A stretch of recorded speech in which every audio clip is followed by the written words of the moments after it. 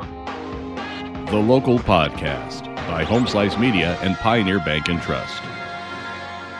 Welcome to The Local Podcast. This is episode 2 of our program featuring business issues around the Black Hills area and beyond. On our debut episode about 3 months ago, we interviewed the president and CEO of Pioneer Bank and Trust, Dylan Clarkson. Today, we're happy to have Clay Berkland, Senior Vice President of Pioneer Bank and Trust and also the manager of the Belle Fourche location of Pioneer. Clay, welcome to the program. Thank you for having me.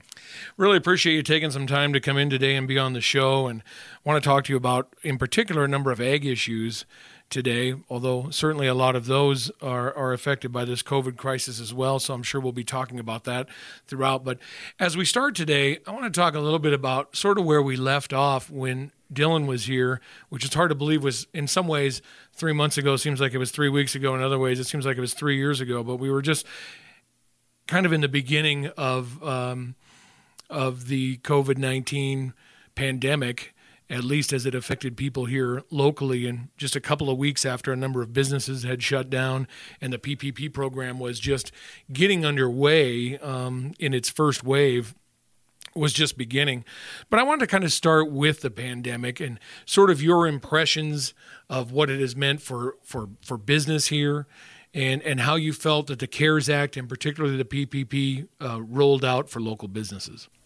Well, in our office, we joke about it as being February 103rd because it feels like we're frozen in time, if you will, from the beginning of when the coronavirus or COVID became part of our daily fabric. We learned to adjust with some guidance from local healthcare officials.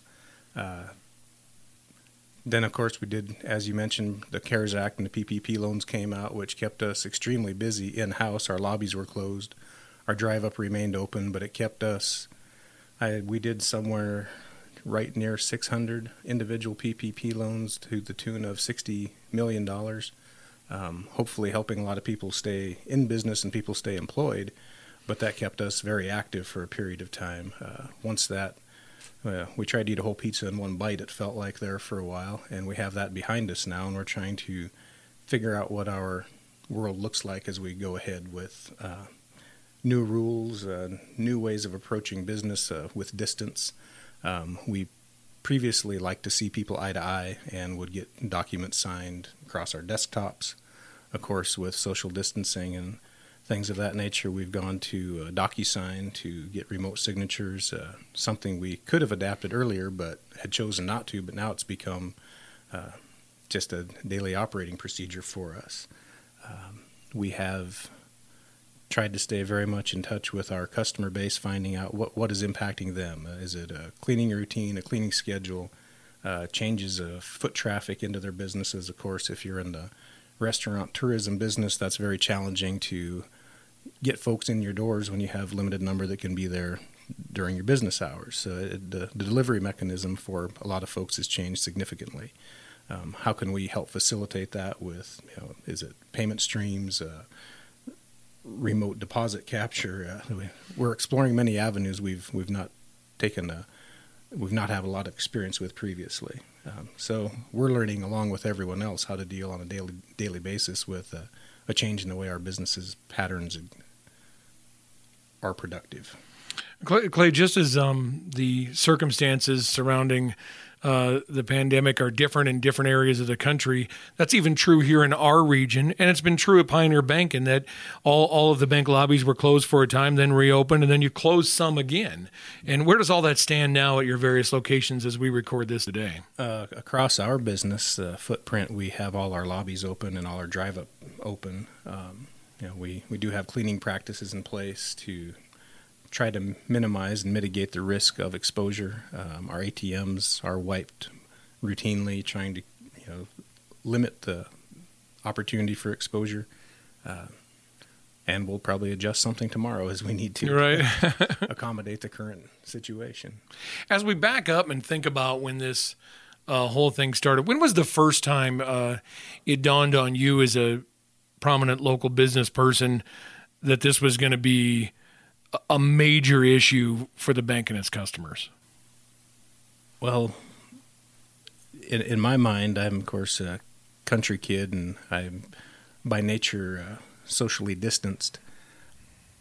I was pretty cavalier in the beginning about this is nothing.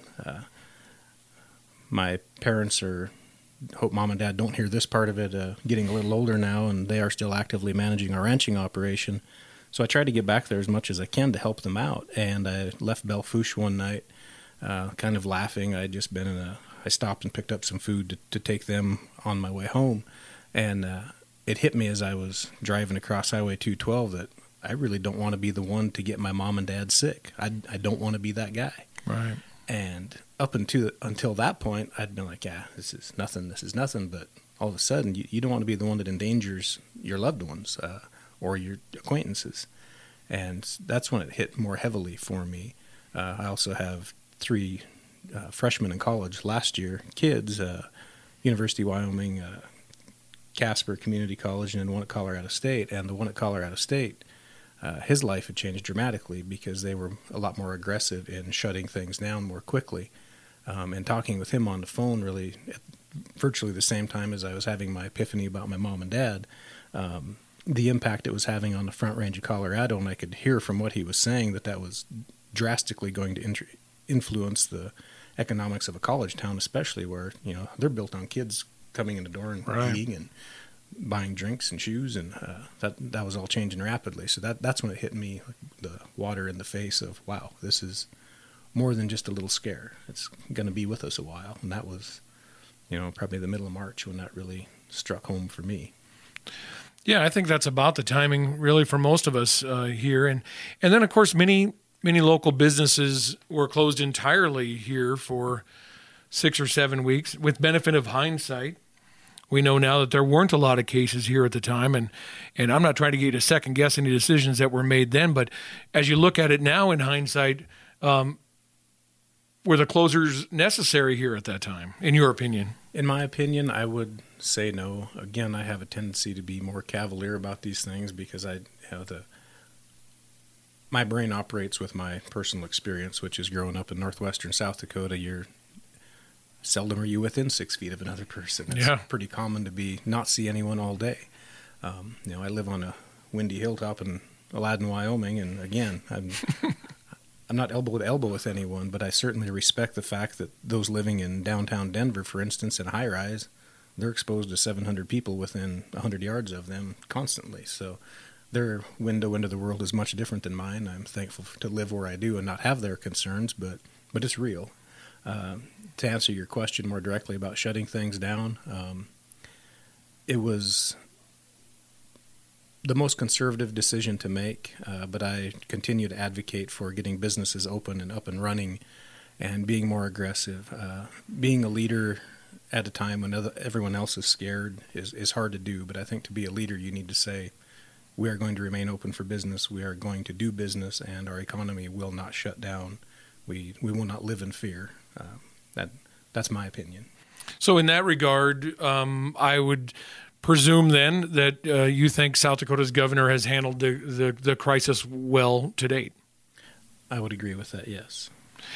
Would you contrast that at all with the governor in Wyoming, who has probably done a good job as well, but has taken a decidedly different approach? We live in northeastern Wyoming, and that's much different than southeastern Wyoming. Of course, Cheyenne country, nearing the Front Range of Colorado, population density. They have challenges we don't, so their perspective, where the lawmakers were gathered at the time, is definitely influenced by location and what you're hearing from just across the border to the south. I would believe that you would see Crook and Campbell and Weston counties continue to think that it's probably a little silly to be as aggressive as we have been in other parts of the state, but you do have a lot of influence from more populated areas around Cheyenne, Casper. So I see why he made the choices he did, but I still think the model chosen by Governor Noem was probably the more appropriate approach to take given the population density we enjoy here. Of course, you've been involved with the Black Hills Roundup on a number of levels for many years now. And talk about the decision behind the Roundup deciding to move forward with its celebration. Well, the guys that put that on are, at the end of the day, just a bunch of cowboys. We like to see horses buck and calves get roped, and people get together. And that decision was made early in May. And if you take yourself back mentally till the last couple of weeks in April, the first week in May, we'd all been closed up for enough time that we were getting itchy, twitchy, antsy, wanting to be outside. For sure. The weather was getting better. We wanted something to do as a society and a culture. And I think they just kind of gathered around the table and said, we're doing this. We'll follow rules, we'll take suggestions, but we're going to do it. And if you want to be here, come. If you think you need to stay home, stay home. But for those that want to participate, we're going to put it on. Thank the good Lord that was the right decision to make, because we had exceptional attendance. People enjoyed it. The contestants, of course, came from across America. It's crazy that typically the 4th of July, also referred to as Cowboy Christmas, is so active across Western America. Because so many counties and municipalities shut down their what are typically facilities owned either by a county or by the city, they elected to take the more conservative approach and shut it down. Belle Fourche took the approach of, we're going to do this, and did. Those contestants were ecstatic to have somewhere to go, and you saw that turn out in Mandan, Belle Fourche, Dickinson, Killdeer, Crawford. Cody had the courage to step outside the box in Wyoming and say, we're doing it as well. And I think they were all rewarded for that.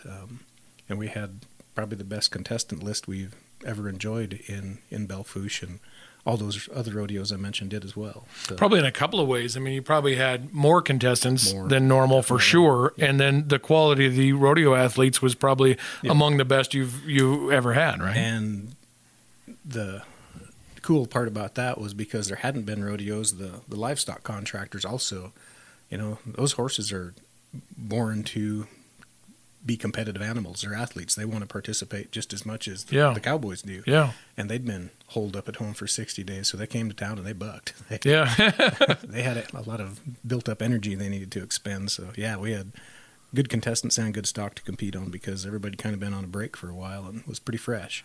And, of course, the famed Black Hills Roundup happens on the 4th of July weekend. That very same weekend was a huge event at Mount Rushmore. The fireworks came back for the first time. The president was there. A great number of people were there as well. There had been a lot of concern among some that this was going to be a major issue and possibly cause spread. And yet here we are as we're recording this today. We're several weeks beyond that. That doesn't appear to have transpired at either location or as a result of either event. I don't think you could indicate that the needle moved because of those events, no. Thankfully, I think we were proven correct that if you take a few precautions, use your head, it'll turn out okay. I'm not going to try to make you to be a scientist or a doctor, but do you attribute some of that to that these are largely outdoor events? Is that the difference? Well, I'm not a doctor, and I didn't stay at a Holiday Inn Express last night. But you're outside, drier air, all those things that are surmised to help. We're present, so hopefully potentially those are some of the reasons we had the good results and little spread. Well, and even in a state that has had not a lot of cases, Butte County, where the Belle Fourche Bank is located, is among the very lowest of the lowest. I think maybe 3 cases total now, and when a very long time was 0, right? And some of the irony to me of that is a lot of the other communities in the Black Hills did go to masks early, shut down lobbies. The cities made decisions to do that, and in Belle Fourche specifically, we said, no, we're just going to keep on being who we are.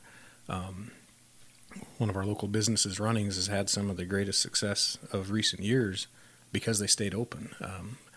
That is calving season, planting season in western South Dakota, and people need supplies, and they will go where it's available.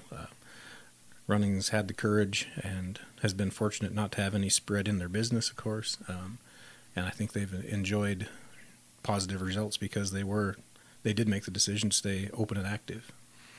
One of the main things we want to focus on today is ag issues, both those related to COVID and not. Before we do that, though, just one more question on this, and back to the PPP for just a second.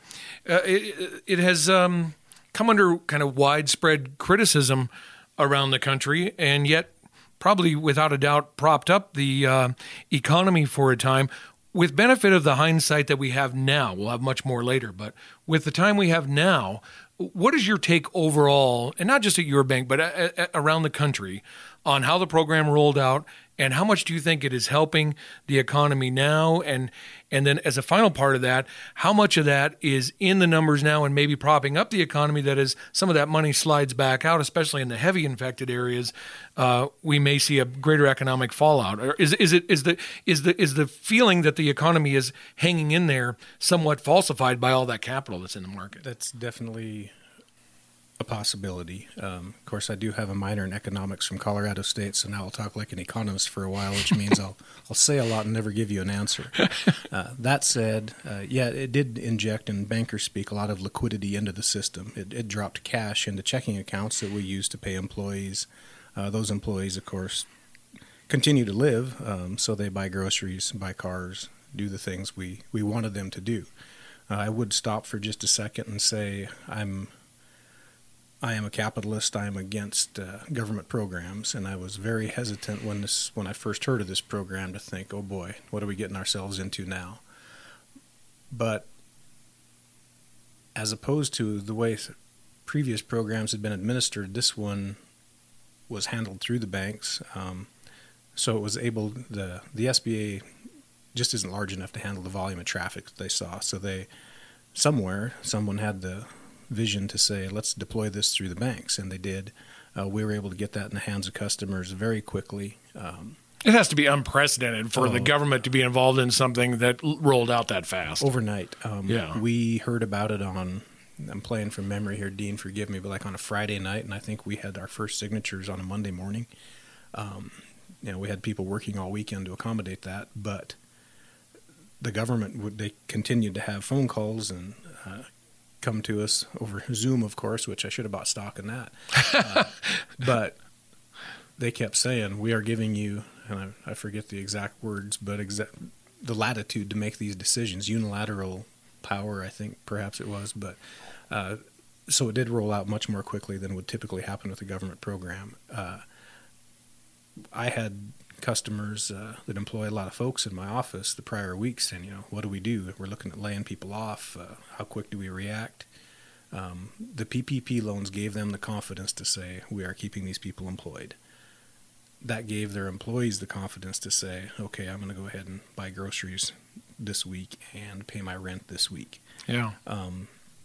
So second guessing is always dangerous, but if I were to second guess this, it was a good decision made to keep confidence in the consumer that I have a paycheck coming next week. And it was done in such a fashion that, it wasn't just a grant to businesses to go. There were parameters placed on it. You couldn't go buy a rental property next door with the funds. It has to be used for meeting payroll, and you have to prove at the end that you maintained your same staff size.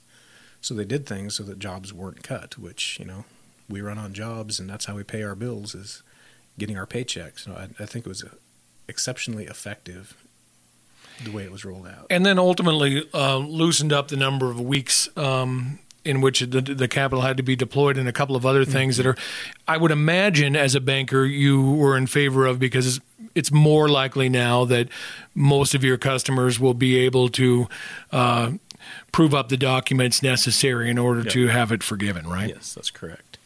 Of course, you'd ask in the initial question the dangers of it, and the dangers of it are that we have a false sense of security because we were able to meet payroll through this period of time. Yeah. Do you really have as much cash in your checking account as you think you do, or is it still leftovers for not having to pay staff? Well, I can criticize it from that perspective, but I would also say, again, consumer confidence and business confidence to reinvest in your business and maybe grow or keep the doors open still exists because that money is there. So I think it's going to have a long-term fallout that's positive for our overall economy. As we record today on July 23rd, I think it is, the February 103rd. February 103rd, in Washington, they're debating another and perhaps the final, at least the final before the election stimulus program, maybe the final stimulus program related to COVID. Do you have an opinion on how you would like to see that go? Or if there should be one at all? There are sectors of industries that have suffered more than others. Of course, tourism in western South Dakota is a big thing. If you had motel reservations January 10th, it's unlikely you had them April 10th because people just were afraid to have the confidence to travel. I don't think we need the round of stimulus in volume that we had initially, but some help for those businesses that suffer. I have a lot of friends that are in the retail restaurant industry. You still do the hard work. People still want to eat, but they can't. You can't handle the volume of traffic. Of course, you and I both know it's all about plate turns at a restaurant, and if you cut your tables in half, you don't get the plate turns that you have previously. People aren't congregating. We all like to get together after work and have a beer. Well, we still can. You just might have to do it in the backyard instead of in a retail location that profits from that. So it's hard to see those things, or those folks that have taken the initiative to invest in a business, not be rewarded for their investment because of something out of their control.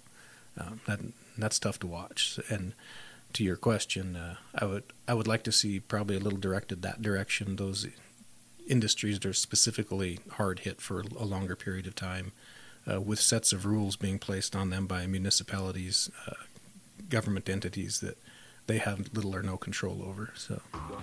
We're with Clay Birkeland, Senior Vice President, Pioneer Bank and Trust. We're going to take a short break, and we'll be right back. Welcome back to the Local Podcast from Home Slice Media and Pioneer Bank and Trust. Welcome back into the Local Podcast. I'm with Clay Birkeland, Senior Vice President at Pioneer Bank and Trust. And though we haven't really dug into the issues yet, our main intent today is to talk about agriculture issues, and particularly ag issues in the western South Dakota, northeastern Wyoming kind of region of the country. And Clay, let's start the ag sector of this conversation with COVID and with the PPP program, and how the CARES Act has been able to also help farm ranch operations. Talk about how that is working and your thoughts on it. Well, and we have already spoken about the PPP loans, and of course some of those funds initially we were told that they would not be applicable to agricultural enterprises. Right. As time went on, that changed. They had an interim ruling that said, okay, we can go ahead and do that and release some proceeds for that. So we were able to pay some employees for folks through the PPP loans. Sometime after that, the FSA came out with programs based on market dynamics, cattle, hogs, sheep, some of the grains that had suffered because of disruptions in the market. And they came with, they were capped at $250,000, but it got money in a lot of producers' hands early in May. That was definitely beneficial to folks that if you had feeder cattle that you were trying to take fat and sell, and there were some market disruptions, as I referenced, could cause losses. I saw some $300 a head. Very unfortunate timing for those folks, but that program did help put cash back in people's hands so they could meet their bills and keep the doors open. Of course, far beyond just the COVID issues, I think one of the most interesting things you said when we first started talking about doing this podcast was that farmers and ranchers, people in production agriculture, are facing a set of circumstances for which there is no historical point of reference. Was your words? Talk about that a little bit. Well, you learn from Grandpa and Dad how to fix the corner posts and when you sell your calves and how your place is most productive, but they have never had the unfortunate experience we did of a pandemic to deal with on how to best market your livestock and delay your sales. The crazy thing about timing of this is, it happened late in the winter, early in the spring, where we're calving typically in this part of the world, or lambing, and of course those livestock don't go to market until late into the fall, so we haven't realized our losses yet, if you will. And we won't know until we get to that point, although we do have some forward contracts being placed now. if there even will be losses. But, I keep using the word confidence, and I probably overuse it, but, people wake up with a positive attitude in the morning, and as long as they're confident, they'll usually go to bed with a positive attitude. When you take that confidence away or erode it, we quit buying tractors, we quit buying seed. We may not spend as much on a bull, and all those things multiply through our local economy and can hurt us badly. For me, my greatest desire is we can get some cattle forward contracted and some numbers on the table to say, okay, we're going to meet our bills this year, we're going to make our land payment, and we're going to invest in next year's livestock production, hay production, whatever business model you are in.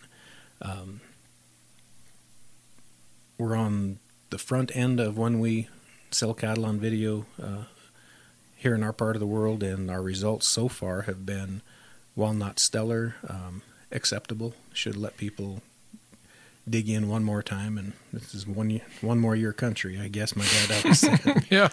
Hopefully most everybody's going to get one more year out of it.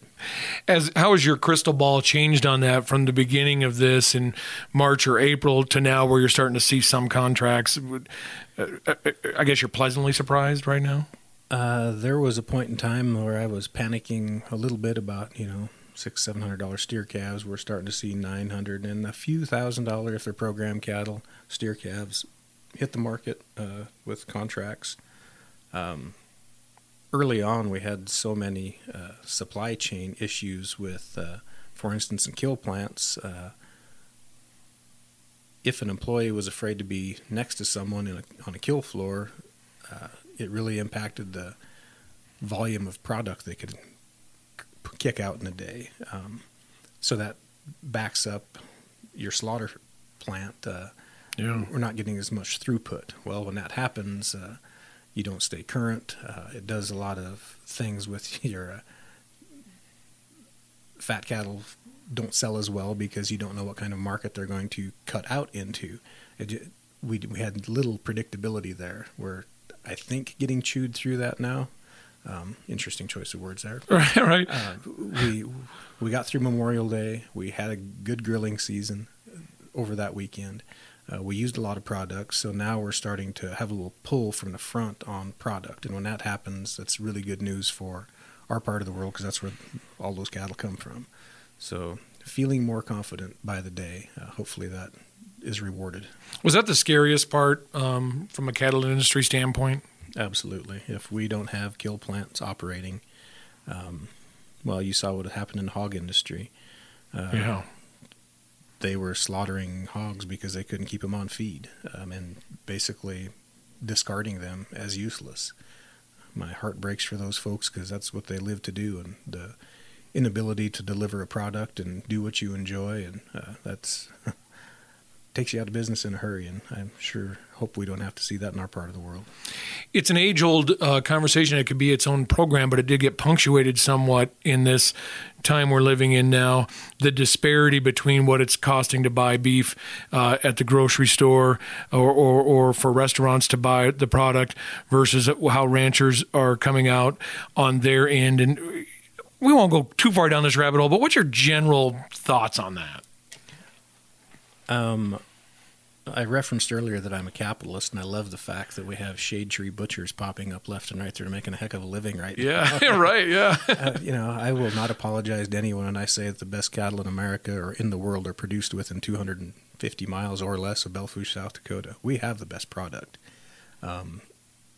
We can butcher it ourselves and sell it over the table to our neighbor, or under the table to our neighbor, because it does have to go through a certified plant to be sold publicly.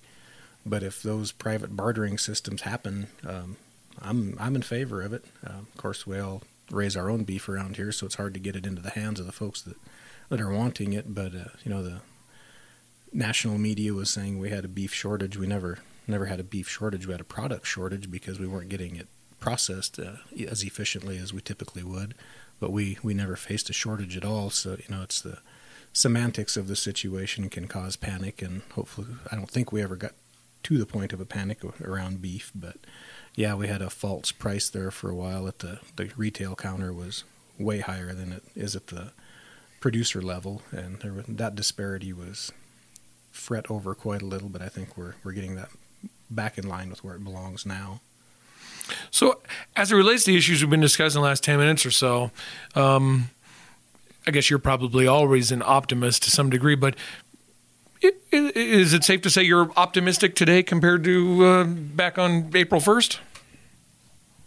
I'm more confident that we are going to see our way through this because we're starting to, you're always nervous about what you don't know. Well, we're starting to know some things. We still live with good people. We still have the best customers in the world. We still have people that do business on a handshake and will do their part at the end of the day to make it through this. There for a while, it was kind of nerve-wracking because you didn't know what was going to get shut down. We've had some oil field folks go back to work as early as this week.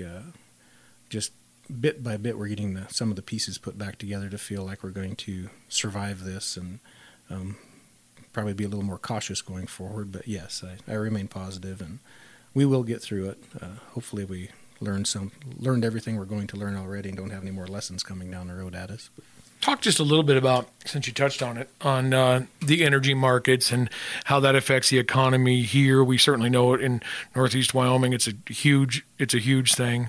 What are your economic comments on that sector as you sit here today? What impacts us the most in the market that I do business in are the employees of the oil fields that live in our area. Those are fairly highly compensated jobs. They bring that money back to western South Dakota and spend it.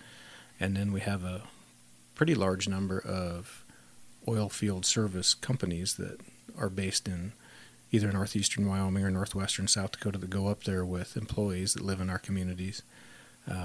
When they all came home, or the bulk of them came home, and they were closing down some of the roughneck crews, that gets nerve-wracking because people are worried about the next month's paycheck. Well, we've, I think, chewed our way through that. We're starting to get oil back up above $40 a barrel, which seems to be the point where it's compensating the companies for pumping, and that keeps everybody employed. So I sure hope we stay there. A lot of that, though, we slowed the economy so quickly. Trucks were not trucking, and farmers were not farming. The things where we burned so much diesel fuel just weren't making the consumption or using as much product as we typically would. So that created a supply chain bubble that we had to chew our way through. But we're getting through that now and probably seeing a little demand again, which summer traffic season always helps out as well. You and I are pretty close to the same age and have a similar length of career, and it's safe to say, and I guess it doesn't really matter how long your career has been, whether it's 5 years or 75 years, nobody ever really saw this one coming, right? I mean, or anything even kind of like it. We're in the risk mitigation business, so we always like to insure against the unknown, and I certainly did not see this one coming, or I would have bought the insurance policy. But I joke with Dylan, our bank president, about we do a strategic planning session every fall, and we try to cover just about every outcome for our markets that we see has potential to exist, and plan around that. And I said, you really messed up last year. You did not have this on our agenda anywhere to address a pandemic, and of course, nobody did. Right. Yeah, it makes for such an interesting period. What will be the long-term lessons, if any, or the long-term changes in the economy? What kinds of things do you think we've seen change in the last few months that maybe won't go back to the way they were before? I mentioned buying stock in Zoom. I really wish I would have been prescient enough to pull that one off. I believe we as businesses tend to think that our employees need to be in our house every day. I think a lot of businesses learned that people could work efficiently from home, could work remotely.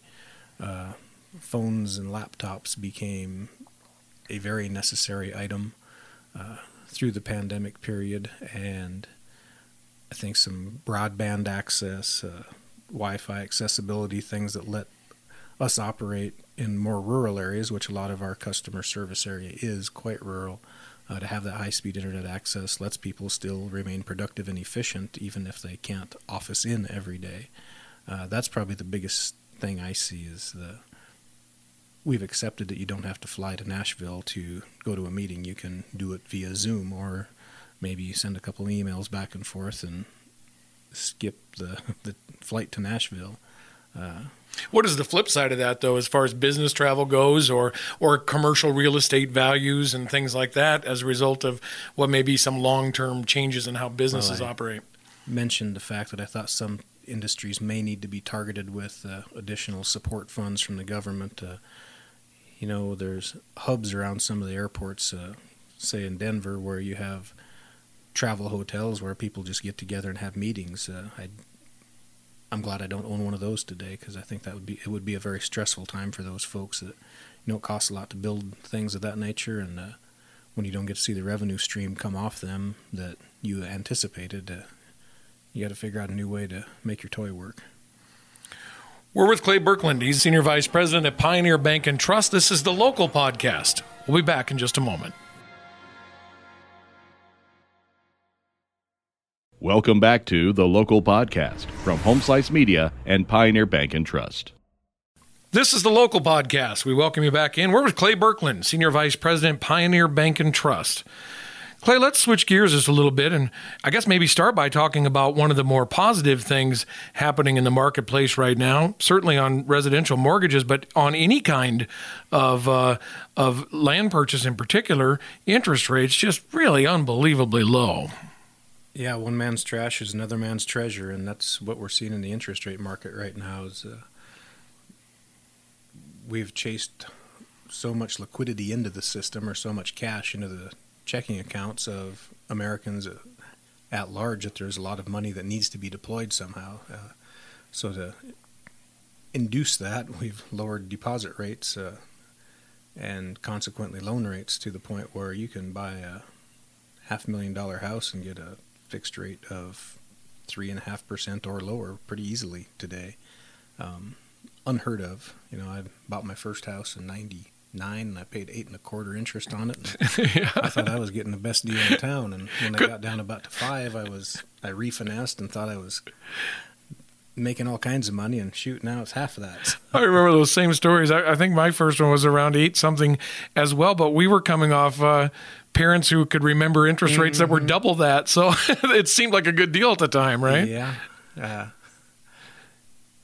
We talked earlier about having no historical reference how to manage through this. That's kind of the position we're in today. We don't know how to manage through where you can hypothetically borrow money against your house at a lower rate than inflation and reinvest it in the market and let the interest pay for it itself. It is really something. And last I talked to Dylan, the mortgage unit at your bank is just doing crazy business. I believe yesterday they had like 115 in the pipeline.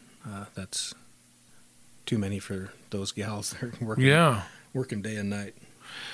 And not all refis, though, either, right? People purchasing homes and second homes and new starts. And a lot of purchases in our area. I'm not sure the good or the bad of it, but I personally have always lived in a rural area and love it, and I live there for the very specific reasons. I'm not real fond of people. They're having neighbors too close to me. And I think the pandemic, to a degree, has driven folks out of Chicago, Minneapolis, Denver, to more rural areas. Of course, we live in one of the prettiest areas in the nation, so we get some of that just for scenery, and maybe the environment, the cold winters will keep people chased away a little bit, but I still think we do live in one of the best places in the world, and that's driven people to our area some. And yeah, we've seen not skyrocketing, but definitely escalating real estate values in our area, specifically for single-family residences. I want to ask you about egg values as well in just a moment, but as long as you mentioned it, what is your take on, obviously residential real estate has high values here. Is it bubble high in some areas, or are you comfortable with where it is? Well, you have to fly your airplane at 30,000 feet once in a while and say, compared to the national economy, our houses are still cheaper per the square foot than you can get just about anywhere else. So I don't think it's a bubble yet. And we're seeing a lot of cash come into the system, too, from people moving from other areas that are selling elevated or escalated real estate values and coming here and spending less than what they sold their comparable property for. So I think that's indicative of the fact that we're not in a bubble, I don't think. Ag real estate, you mentioned that. We had exceptionally high prices in northwestern South Dakota. I started banking in 1993, moved to Belle Fourche in 1994. The first place I financed was out east of Newell with $65 an acre for a purchase price. And of course, I saw that same place sell here in the last 5 years for north of $700 an acre. So definitely saw the inflation. That place cannot produce revenue to pay for it. So, there's a bubble in that market to some degree. And we've seen that back off. We just had an auction, 11,000 acres out near Faith last week that brought about $550 an acre. So it has backed off some. The pursuit by recreational users has lessened. The crazy economy there for a while. Of course, the pandemic slows everybody's optimism for a while, so that quit chasing money into the ag properties and has them back to a more realistic value, I think. And same deal there, though. Interest rates are lower on ag property than they ever have been. So they may cost more, but they're easier to finance to a degree because the payments are less with lower interest rates. So hopefully that lets people get through this and survive. One of the things you touched on just there was, and we've seen this happen in agriculture and particularly on farm ranch land that is maybe closer to the Black Hills and areas similar to the Black Hills, where these properties have reached values where the land itself or running cows on the land will not produce the revenue it takes to make a payment on that kind of property.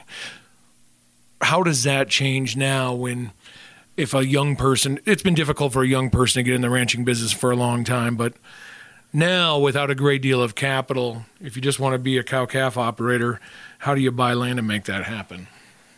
It's still high enough that at most market rates, you can't accomplish it without some help from family, friends that say, we just want this kid on this place. Of course, I have growth goals as a bank. I need more people borrowing money every year to keep our growth footprint going.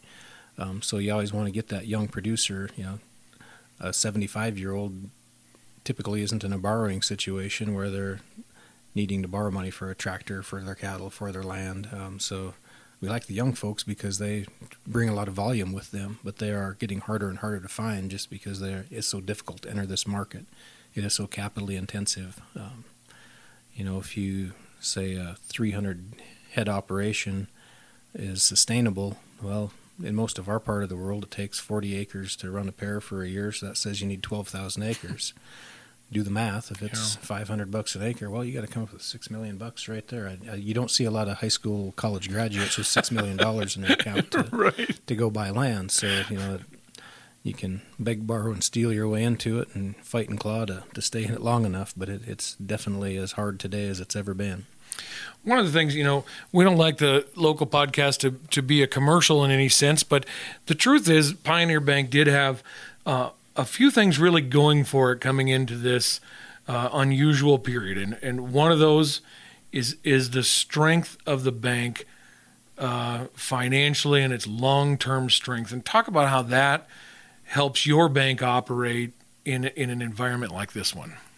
Well, I don't want to get too far off in the weeds on bank financials, but one of the things that you're required as a bank is to retain capital.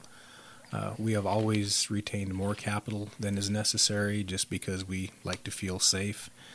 We also have a lot of liquidity. What that means is we have a lot of money available to lend out to people. We typically don't get our loan-to-deposit ratio very far north of 50% just because we like to be safe and always have room for expansion if it is warranted, but not to the degree of risking our capital. Well, when you have a chance to lend out $60 million in PPP loans, we were in a position to do that without calling anyone and asking for money. Right. No offense to anyone else, but there were a lot of banks that didn't have access to that much cash at one time, and they had to go borrow from the home loan bank, et cetera, to create that liquidity to lend out. So ironically, our conservative lending style left us in a really good position to fund those loans the day that it all happened. We have 107 years of experience of doing this. But again, we had not experienced this before either. So I'd like to tell you our wisdom got us here to do that, but a little bit of luck too, I guess. And relationships has always been a big thing with Pioneer Bank, and when you had to go to a kind of banking that wasn't typical, I imagine having these long-term relationships made it easier to work with customers.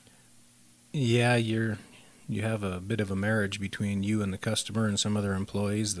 They typically bank where their boss banks or where their paycheck comes from. So yeah, we were pretty deeply rooted with a lot of these entities, organizations, and their employees, and you felt a bit of an obligation to make sure that they got through this well too. So we were committed, they were committed, and we know they will remain committed because they've been here, a lot of them, as long as we have. So yeah, the relationship portion of that definitely made you feel more tied to the activity we took on with some of those PPP loans, and make sure those people had a paycheck come Monday morning. Clay Birkeland, Senior Vice President, Pioneer Bank and Trust, has been our guest today on the second episode of the Local Podcast. Clay, thank you. Thank you, Dean. Thanks for listening to the Local Podcast. The views and opinions expressed in this podcast are opinion and information. While we strive to be accurate and transparent, any errors and/or omissions are unintentional.